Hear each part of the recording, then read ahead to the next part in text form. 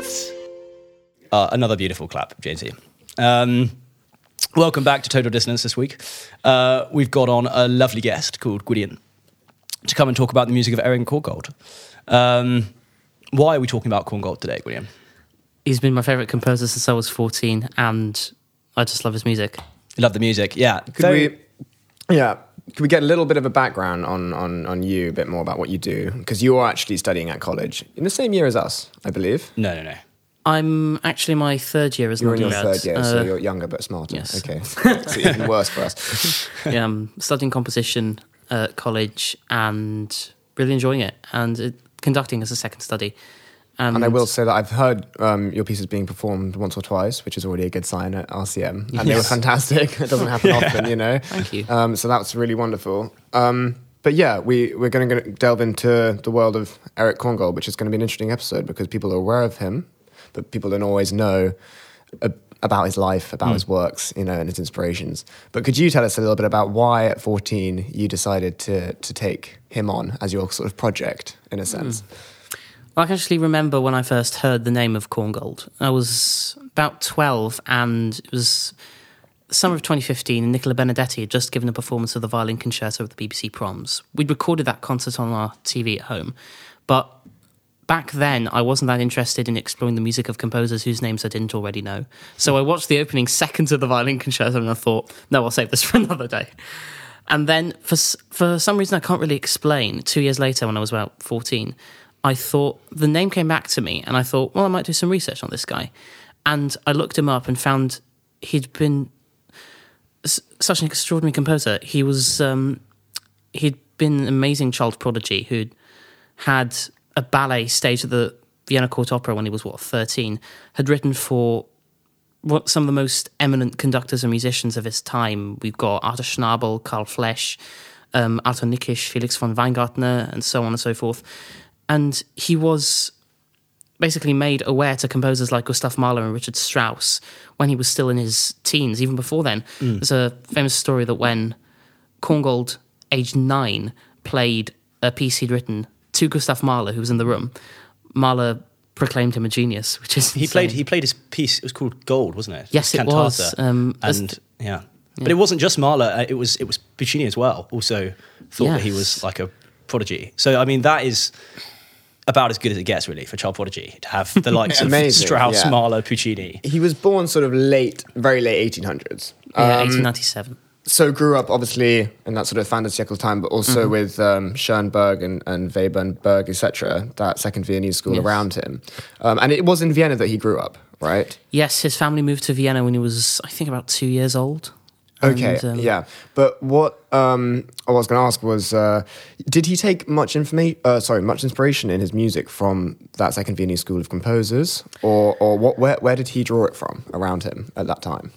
I'm quite sure his musical language, I would say, derives more from, if it does deserve at all from the second Viennese school, it's from their earlier pieces when they were still kind of pushing tonality, still writing tonally in a way, but then very kind of richly chromatic. And what I find amazing about Korngold's early music is he not only managed to absorb this kind of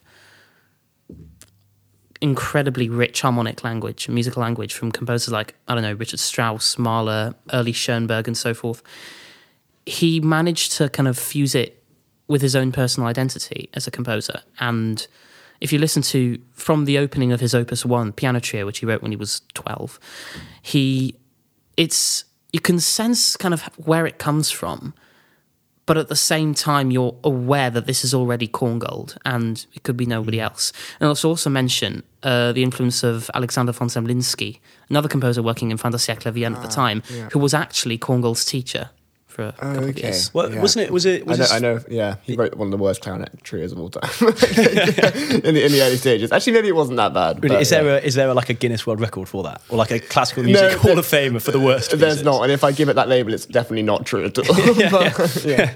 Like anything else on this podcast, anything that we say, it's actually not true at all. We've got Gwydion, so it's all true now. So was his father? Was it Lucius? Julius Korngold. Korngold. Yeah, he was a very eminent music critic. He was, I think, the successor to Eduard Hanslick, who was very much a champion of Brahms and kind of anti-Wagner and Liszt and so on and so forth. What's interesting is that Julius was not only enthusiastic about the music of Liszt and Wagner, he was also very enthusiastic about the music of Mahler as well. And if I'm correct in remembering, he and his son, at least, they went to the rehearsals and possibly the premiere in Munich of Mahler's Eighth Symphony. Yeah. And it was must have been an extraordinary occasion. But then, yeah, Julius had an interesting effect on his son's outputs, for better or for worse in a way, because if you listen, because there's a story of Korngold attending an early performance of Stravinsky's ballet Petrushka and being so excited by the piece, and he just stood up and applauded at the end, only to be almost physically restrained in his seat by one of his family. I'm not sure if that was his father, but it was his father, and because his father was very damning of the Second Viennese School. Yes. And even like the later Strauss stuff, he absolutely slated it, which was pretty problematic for Korngold, because when he started working in Vienna, Strauss was one of his superiors. Yes. So it became quite an awkward relationship to be friends with somebody and to be in the employ of somebody who your father was absolutely slating on a weekly basis. Yeah, exactly.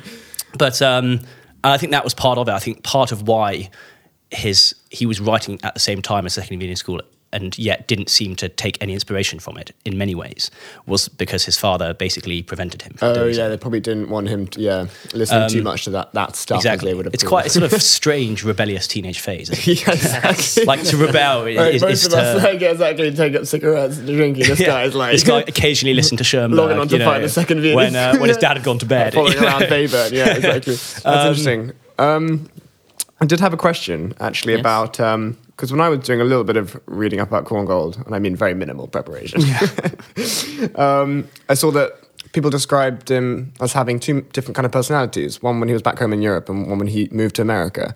So could you explain a little bit maybe about how his music style changed, about how his life changed when he did go to New York, was it?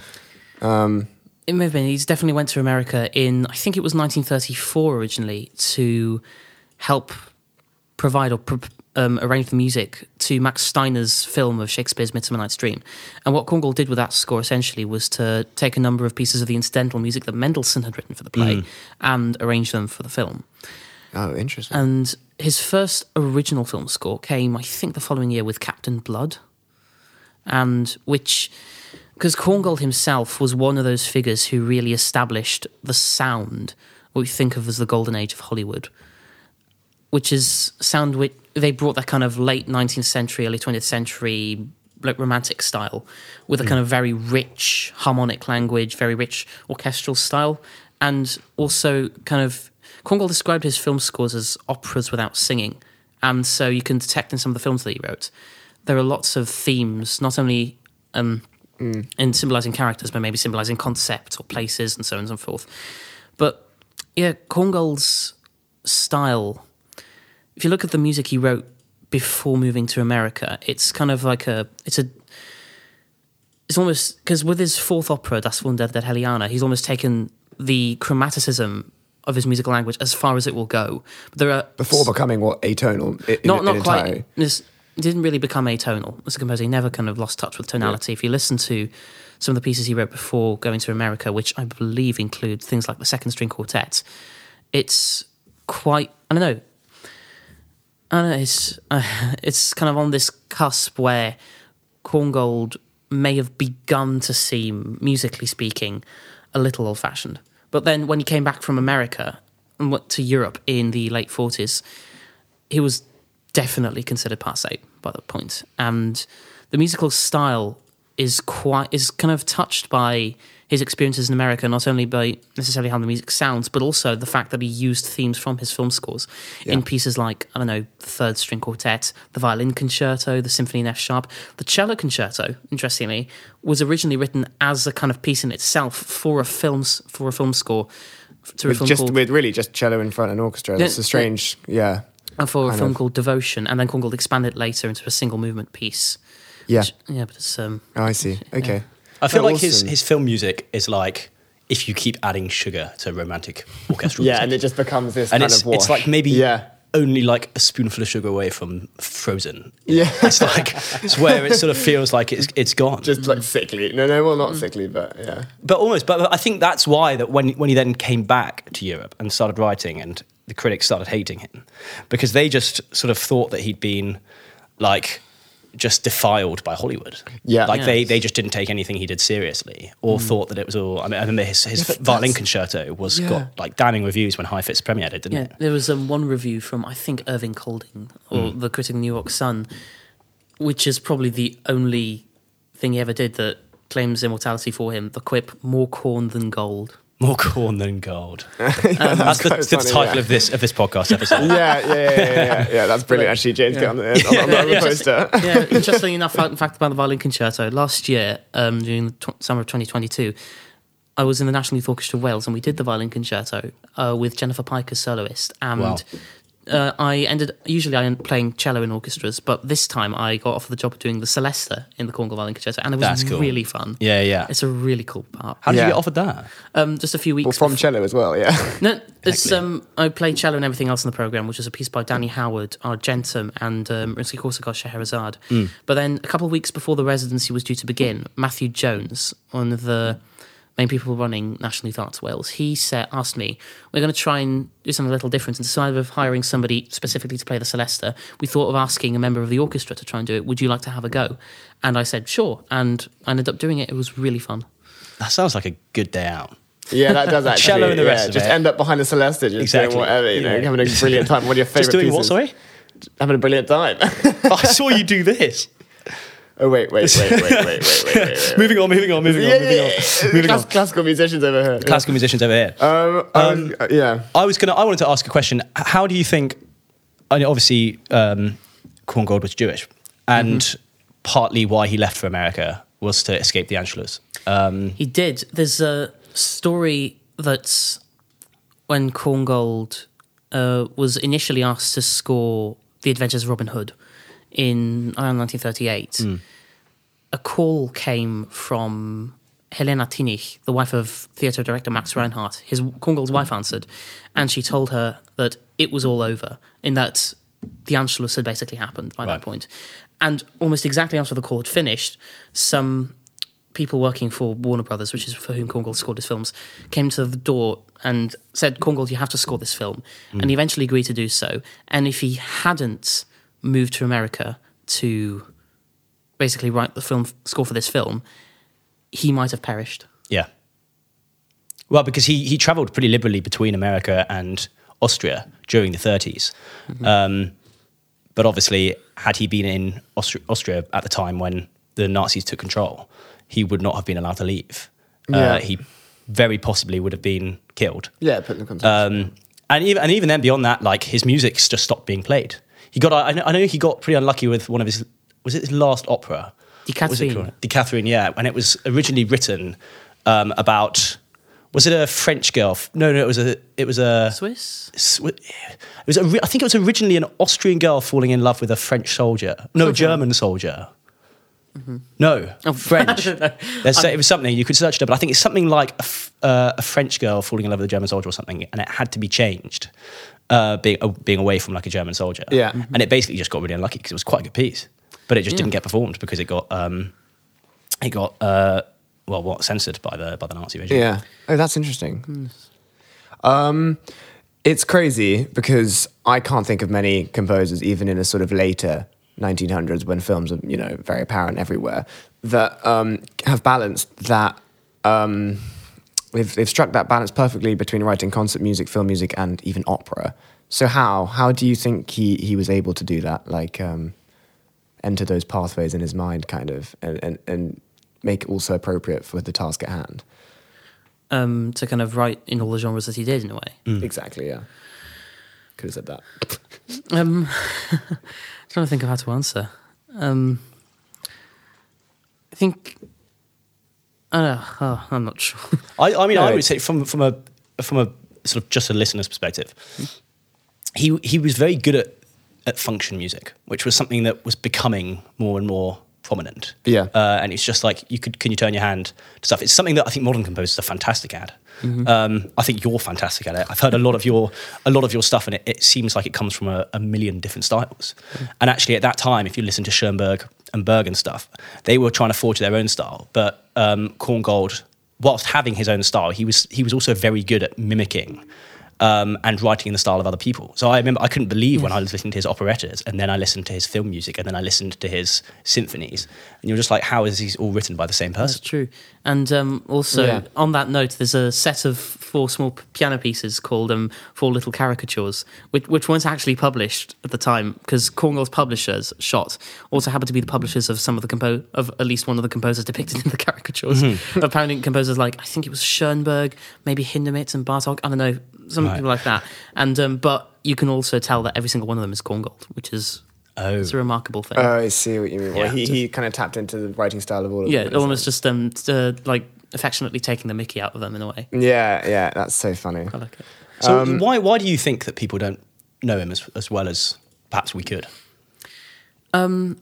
Partly because, and this may be something people have said before, but maybe, I'm not quite sure, maybe the fact that, as you mentioned before, that once he came back from America after the Second World War, people thought he might have been kind of musically defiled by Hollywood. But then it was from the early 70s onwards, some recordings, beginning with his film scores, were released, and they kind of gradually reintroduced Korngold's music into the public consciousness, as it were. And certainly from the late 80s onwards, his concert music began being played again. And in the 90s, I think awareness had almost exploded in a way, because if you look in the late 90s, 2 biographies appeared almost simultaneously by Jessica Dutchin, I think, and Brendan G. Carroll, and I've read both of those multiple times. And it's by that point, I think Korngold was beginning to be kind of reaccepted into... and also by today, his music is being performed more often. I mean, you got a couple of years back in 2019, John Wilson and the Symphony of London's inaugural recording together was of 3 of Korngold's later orchestral pieces, including the Symphony in F sharp, which is not only a stunning piece, but a stunning recording too. And it I don't know. Yeah, but these pieces are fantastic. Why is it then that when I see Korngold on a program, see only the violin concerto over and over again? I mean, it's obviously an amazing piece, but why does it make such a spark, in a sense, in people's minds, and not the cello concerto or the symphony in F sharp minor? Did you say? Well, why don't they catch on? I guess, well, partly because quite a lot of his music is really difficult to perform, especially the symphony in F sharp. Then some of the violin concerto, it's probably one of Korngold's more immediately approachable pieces in terms of the language he writes in. But I'm quite sure the violin concerto is more often played. It's a wonderful vehicle for the soloist, and I don't know. It shows a lot of virtuosity in it, doesn't it? Does show I've seen some acrobatics going on. And it's the same with his operas. His operas are unbelievably difficult. Oh, they're really hard. Oh, yeah, to sing. Yeah. I mean, Die Torte Could you Stadt, do it? which is... No. I could bet. Right now? Probably Could you do it right now? Right now. Oh, I can do it. So those of you that don't know, Tom has been violently ill recently, and his voice, if you can't hear, is taking a hit. I haven't transitioned to being a baritone just yet. Yeah, but he's getting there. This might be the start of the journey. Mate, I thought your balls had finally dropped. Oh, yeah. Excellent. No. Here we go. The weekly ribbing. This is what I got out of bed Sorry, the for. weekly what? The ribbing. Rimming? Oh, ribbing. Oh, beep it, James. Beep it. James, don't you dare touch any of that audio file, man. That's coming straight to me. Airdrop it now. No, the part of it is that it's written in a very Wagnerian style, and Wagner being like the most epic of any opera. So it's like all the voices that sing these roles are basically expected to be like Helden, like dramatic voices. Yeah. And there aren't many of those, and also there aren't many of those that sound nice. You know, Helden singers. It's like the hardest voice type to sing. It's like what does that mean? Like hero sort of? Yeah, it's like very sort of like heroic roles, and it's basically being able to sing over a full Wagnerian orchestra. That's quite a lot of opera roles, isn't it? Like big fat guy walks on, just blasts a few tones out there. I mean, I don't think it is. It's pretty exclusive to German repertoire. And German this repertoire. is part of it, is that because he wrote with a lot of the lyricism of Puccini in his music, and yet wrote in a very Germanic operatic style. Yeah. Like, you're asking a singer to basically do two very different things at the same time. And it's so difficult to do. Okay, I see. Yeah. So yeah, I think that's probably the main reason why his operas aren't. So they don't put them mainly on just performed. because they're a bit hard. I mean, but interestingly enough, you mentioned Die Tote Stadt a couple of months ago, back in March, I think it was. I went to see Eno's production of it, and it was really good. Yeah, really. It was a great production. I should have gone to see that. I must admit, I've never Gone to the opera? I've never gone to the opera. No, it was a really good one, Ed. No, I've never gone. I'm pretty picky with what I go and see. Actually, and I shouldn't be, because I recently went to watch Jephthah at Covent Garden. Have you gone and seen it?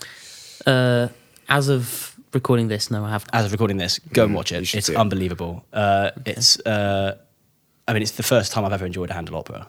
It's probably one of the first times I've ever enjoyed Handel. And because of the choreography and staging, or just because of the music itself? All of it. I mean, the way they sang it, the staging, everything. It's just phenomenal. And it's like 3 hours long, and I only nearly fell asleep like 3 times.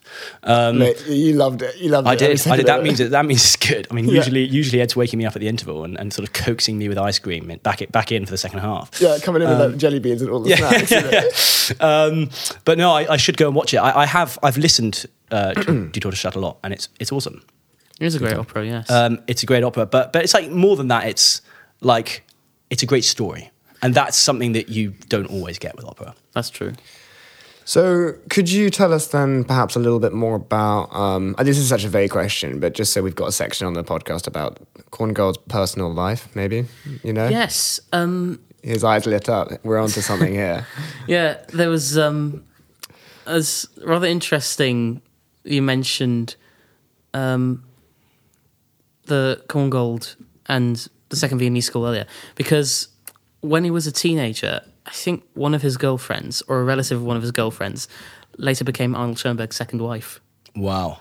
But She really had a thing for musicians, didn't she? Yeah. But yeah. Anyway, to be serious, Korngold met his wife Louise von Sonnetal, also known as Luzi, in I think it was probably the late 1910s, and they had a very loving relationship. They married in I think 1924, around then, and they stayed married until Korngold died, and she outlived him by about 8 years. And yeah, despite parental opposition, especially from the side of Korngold's father, they enjoyed a very happy life together. And This father dude sounds a bit miserable. This guy sounds like so Just- pissed off the like, whole you've got to time. listen to this music and you can't marry this girl. Imagine. Yeah, exactly. This father guy. This guy. I know, one noob. it What was- did he do? Like, He was the villain of this he whole was actually story. the villain, yeah. But the fathers often are in these kind of cases, aren't they? Well, I mean, that's why it's- they turn a bit crazy. Like, look at Mozart's dad. Got a good Oh, few and glory years from Beethoven's like 9 was to the 12. worst. Beethoven's dad was worse. Was he? Oh, yeah, the worst. Because he was trying to make his son the next Mozart. Oh, yeah. That was it. I mean, he basically forced Beethoven to practice the piano. He like locked him in the Yeah, room. yeah. bullied But- music into him. Exactly, I know. Yeah, just how we all learned. I probably would No, have done, I sorry. probably would have done better with a bit of bullying myself. But yeah, no, his father had a lot of influence over his younger years. I mean, of course he did. I mean, he was a musician and his son was a music genius. And Yes. it's one of those situations where you sort of think that you know what's best for them. Yeah, indeed. But then, yeah, there was an interesting thing that happened around the time that Korngold's opera Das Wunder der Heliane was going to be premiered. And it was seen as almost a rival to a very popular new work called Johnny Spielt Auf by Ernst Krenek, Yes. which is quite stylistically different, influenced by jazz and so on and so forth. And there was a campaign, like a two-way campaign in the press, those who argued for the Krenek and against the Korngold, and those who argued for the Korngold against the Krenek. And Julius Korngold really got embroiled in this, and it was, I don't know, it's just, he really didn't like Krenek's piece. And but again, some- because it was very modern in style. that's true. which wasn't his And thing. maybe I know some accused Krenek of being... No, not accused Krenek, accused Julius Korngold of being, I don't know, biased against Krenek because the Yeah. other opera being campaigned for was by his own son. And what's another interesting coincidence, historical coincidence, is that I think on the same day or the day after Heliane received its premiere, was that because this seems to mark, I don't know, not quite the beginning of the decline of Korngold's reputation in Vienna. I don't think it's quite that. But then the day after, or around the exact same time, the jazz singer, the first movie with sound, received its premiere. And so this is an interesting, almost ironic timing, the fact that artwork received its premiere after Korngold's opera. And interestingly enough, it was in that other art form, writing for that other art form, that Korngold was probably I don't know. Yeah. No, I absolutely know what you mean. It's interesting what that. So the other opera by Krenek. That one being very different in style. Mm-hmm. His father, Korngold's father, actually being Jewish, hired out part of a Nazi newspaper to write a review of how bad that was. That's how embroiled into it he got. No, and they were a Jewish family, obviously. As a Jewish family, because he felt so passionately about how bad this other opera was. And I think that's partly why people saw him and thought this is the favoritism side of it. Yeah. And that kind of ruined his career. I mean, because I think Korngold's family came out to America with him during the war. Yes. And then his father ended up dying in 1945 or something. Yeah. Literally, like, as soon as the war finished. But I don't think his reputation ever really recovered from those accusations of bias and favoritism. Oh, unbelievable. Yeah. But yes. Incredible. Yeah. Super. Okay, so on a more light-hearted tone or something, how about you tell us 3 pieces that people won't know but that you love, and a little bit of a backstory on them, maybe, or just one piece, or just by 2 Korngold, pieces. I presume. However many pieces you want. Okay. By Korngold, yeah. No, actually. Curveball. Okay. I haven't actually listened to every single one of his pieces. I've listened to a great deal of them, so I'm going to list... Oh, no, get this guy off the podcast. Yeah. He hasn't listened to every one of the pieces. Okay, in all seriousness. One I'm thinking of right now is the string sextet, which he kind of began composing during the First World War, and which received its premiere in 1917, just before he turned 20. And it's just so well written. And interesting that the way he writes his chamber music, he writes so richly for the instruments, you almost think he's thinking orchestrally, but it also works so well. And the music of the string sextet is just so... I don't know, it's just open and sunny. And the second movement seems to be a kind of taking forward the musical language of Schoenberg's Verklärte Nacht. Right. Even further into almost chromaticism, but it's entirely Korngold. The third movement is magical. So the intermezzo is wonderful. And the whole thing is fantastic. With the... I'm trying to think of one of the operas. One of the operas I really love is... Violanta. Yeah, that's his second opera. The second opera, yes.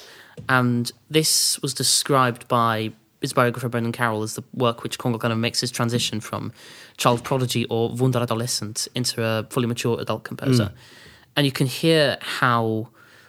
It's not to say that his early music was immature in any way, but the tone of the music suddenly changes and kind of intense, frequently kind of erotic music in this opera, and it is fantastically written. And I don't know if you've ever listened to it as part of the double bill during... There's Polykrates. Yeah, exactly. No, I haven't. It's because it's weird. It is part of that double bill. It's strange. I haven't watched it live, of course, but I've listened to them back to back. And one is like basically a very funny comedy written by much more obviously a teenager. Yes. And then you have Violanta, which is like night and day. Exactly. Yeah, exactly. I would love to see those operas, or maybe conduct them one day. Who knows? Yeah. Who knows? The RCM might be doing it next year. Yeah, exactly. Instead of doing one term's preparation, that would be ambitious. One whole year. That would be ambitious though, because it's very hard writing, and you probably need lots of instruments. Yeah, They also won't be doing it next year, but we will write letters until they do. Yeah, exactly. Gwydion and I will be like a total dissonance wax stamp on it. Yeah. You can really like get that. Pitchforks, you know. Absolutely, we can really campaign it. Then it's third piece. Trying to think of something from later in the career, because I've picked 2 pieces which he wrote when he was a teenager. There's some film music. Film music? Yeah. One of the scores. To confess, I've only heard like excerpts from some of the film scores, but out of the ones I've heard, it's hard. It's really damn hard to choose. Anything from Robin Hood? Oh, the Robin Hood score is fantastic. I think Robin Hood is probably... I'll choose Robin Hood. Yeah. Not only because it's an amazing score that, in the act of writing, it probably saved Korngold's life, but one of the pieces from which Korngold took inspiration was a symphonic overture he'd written called Sursum Corda, which had been premiered in Vienna in 1920 and which has been provided Korngold with quite a significant flop after many successes. But ironically, he used that music in the score to Robin Hood, and the score to Robin Hood won him his second Oscar. Yeah, wow. That says it all, really, doesn't it? It's kind of because people won't have watched that Robin Hood because that was like 1939 or something. 38, I think. 38. Sorry. It's okay. Sorry, Ed. People will have watched the later Robin Hood from the 90s, weren't they, with Michael Kamen writing the music. Yes. But it's only when you listen to the music of Michael Kamen that you realise how much he paid homage to Korngold in his score. Yeah, it's very similar. Instead of paying homage to Korngold, I mean, you've got famous example from the title music the Korngold wrote for the 1942 film King's Row was, I think, one of the tracks that George Lucas invited John Williams to take inspiration from the music for Star Wars. And if you listen to the beginning of King's Row, it's ba ba ba ba ba ba ba ba, and then the beginning of Star Wars ba ba ba ba ba ba ba ba ba. Yeah. It speaks for itself. Pretty similar. We also know that John Williams copied and pasted everything. John Williams, he did it in Tintin as well. So Bro, you kind of look like Tintin, actually. That's just the most unnecessary thing I've ever heard in my life. I'm going to demand a written apology later off camera. Total dissonance. Stamp. But no, John Williams. You can definitely hear a lot of Korngold in his Tintin score from 2011 or whatever it was. Okay, I think it's 2011. I don't know. I don't know what I'm talking about. Yeah, fair enough. Keep going. Absolutely. Oh, this is when the real gold comes out, isn't it? What about Korn? What about Korn? Oh, here we go. No, don't clap it. Don't encourage it. Don't encourage him. He's getting braver. We need to put his lead back on. He's growing in power. Yeah. Stop it, cut Encourage. Okay. Back in the box. It's interesting being well, not me, but you being a composer. Mm-hmm. How much have you taken from Korngold in your own works? I mean, because every composer must have their every current modern day composer must look back into the past and have someone they go to as a staple. Mm-hmm. But you've chosen Korngold in many ways to learn from. And what have you taken from his musical style? I'm not quite sure. I think certainly probably expanded my harmonic palette at the time. But then, in terms of influence, I'm not really sure how Korngold affected it. Maybe it's more subliminal in a way. But then, I can't really think of any one way that Korngold might have affected my music, because it's not speaking as a composer, not necessarily what you hear that's always the influence. In so many ways, it's also how it's made. Yeah. How the music has been written, from a technical point of view. And I do very much love Korngold's music, but as an inspiration for kind of writing my own music, I can't really think of anything right now, with the possible exception, when I was about 15 or so, I began kind of writing a string sextet, which I never completed. And the kind of opening of the piece is kind of, I don't know, it draws on the sound world of Korngold in a way, the Korngold sextet. Right. But not in the least because it's in the same key. Intentionally? Did you do that? Probably, I don't know. Yeah. But it's D major. But then I never got around the first minute or so, writing the piece. Then, yeah. We must find it. Let's find it. Yeah. Dust it off. No, but I guess to go back to that question about how he influenced you, what would you say his defining characteristics are? Korngold stuff. Well, first of all, I think there's an amazing generosity in his music, not only in terms of the richness of his style, but the way he writes for whatever he's writing for, the voices or the instruments or whatever, is very involved with the music. And as I mentioned before, the chamber music, much of the chamber music feels like it's written very symphonically, very orchestrally almost. But that's part of what makes it so appealing to me. I remember hearing of the Junior Royal Northern College of Music in Manchester a couple of years back, there was one group which had learnt the first movement of the piano quintet, which is a really hard piece. Okay. But which, when performed, it's just amazing. Then another feature of Korngold is that, I don't know, oh God. It's difficult to put into words. Yeah, It's difficult to put into words. Initially, when I fell in love with this music, it was partly due to the fact that I thought, I can't believe a teenager or a preteen wrote this assured and this Masterpiece, masterpiece music. But it's also how sophisticated it is. Exactly, for a kind of teenager to have how written. he not only absorbed the kind of styles of other composers at the time, but also managed to forge his own identity as a composer. And Yeah. it's, I think it's interesting. A lot of what was spoken about in Hollywood when he became popular out there was that, the reason this guy's so good is because, and this is a very American thing, I think, but they were like, he's so good at getting the emotion of the music across. Like, this is why he's the best film composer ever, whatever. That's what they were saying in America when he started off. way they discovered music. And yeah, exactly right. And it's like, opera had been written for how many years before that? Yeah. And these like American film buffs were acting like Korngold is the first guy who was doing this. It's like the most American thing ever, isn't it? Really? Yeah, no, it's classic. To be like, we found this guy, I know. and he's like a genius because he makes music emotional. It's so sad though, because like in America and from the beginning of the 1900s onwards, I mean, Mahler went out there and they had they had a lot of interaction, with European composers and conductors coming out to premiere their operas, and show off their works. How many composers did they actually have themselves to show off? No one really. So, well, not so many. I don't think. Not as many. When I say early 1900s, I do mean like. No, you mean you've got Amy Beach, you've got, I don't know, Edward McDowell to an extent. Sorry? I've played some Amy Beach. Yeah. I'm loving a piece. No, sure, but not Strauss and not Mahler level kind of music, or. I mean, not as kind of, maybe not as internationally renowned as those composers, but I mean, doesn't necessarily mean their music isn't worth checking out. No, absolutely. For sure. Yeah. No, it's I don't know. I always just sort of found that interesting that people that Hollywood was the kind of the death of Korngold. In many ways, it was the blessing and the curse.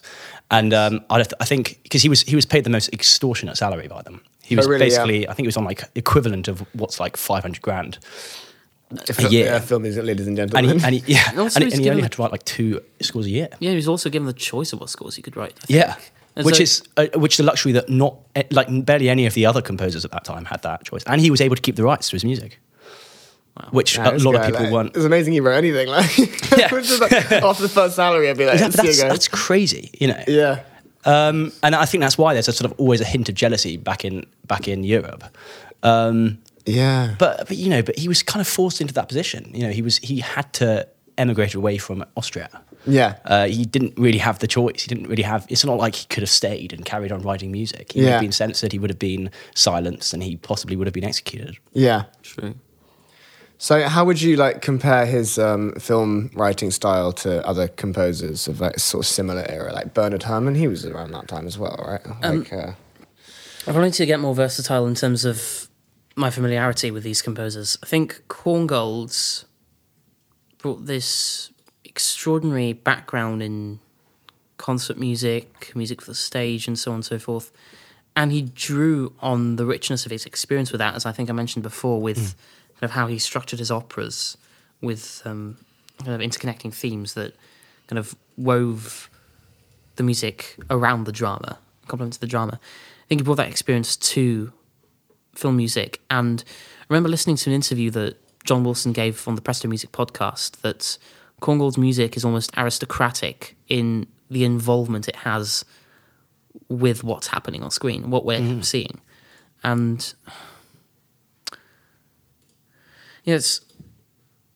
Yeah. Sorry. No. Yeah, As you say, stylistic- I can sort of I can picture what you're saying. I think Anyways. he also... What's interesting is that the influence from Vienna kind of seeped into some of his music, because there's a film from 1939, I think, called Juarez, that he wrote set in, I think it's set in Mexico.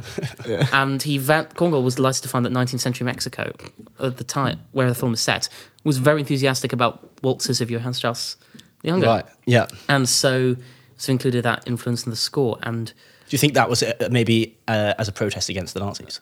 I mean, because it became very typical at that time when around 1939, where suddenly Austrian music was everybody was trying to really champion it to show how different it was to German music. Well, I don't know, maybe so. Sorry, I've just completely okay. gone off Yeah, yeah. Yeah, no, interesting. Okay. But I mean, it's very. I mean, I'm getting all my reference here from The Sound of Music. Perfect film. Yeah. But very much there was a huge sense of national pride there around that period where everybody was saying, no, we're not German, we're Austrian. Yeah. And it was when the Nazi flags were being flown everywhere and everybody was very proudly still flying their Austrian flags. Yeah, I say everyone. I mean, this is like I'm talking about the Von Trapp family here. You know, this is my source knowledge for this subject. Ed's quite used to this on this podcast of people say things and then I reference some niche film that only I've watched. Yeah, exactly. And he keeps talking about it. And the guest and I like, the guest is like, okay. oh, thinking that I've like read something historical here, and I'm just like, like last episode we were talking about Blackadder. In this episode we're talking about The Sound of Music. Yeah, it's not niche. No. Blackadder's not really niche. Neither's The Sound of Music.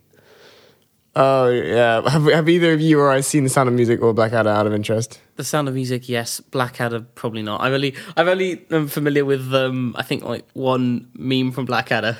Which one? There's I'm leaving for Nepal where I tend to live as a goat, something like that. Oh yeah, classic. So this basically a lot of the premise of his fourth season, Blackadder's fourth season, which was set in the trenches, was like him trying to get away from fighting, right? And he kept coming up with like all of these stupid reasons as to why. So it's like I think it was about the first episode, he set himself up as a cook and cooked Rat au Van, which he then pointed out was rat run over by a van. That's like, I mean, it's classic. And he found all of these like excuses not to. The final scene is him basically going over the edge and just getting like massacred, basically. Yeah. I sometimes find that in my takeaway boxes there. I wonder. Yeah. It's not a popular one on Deliveroo. No.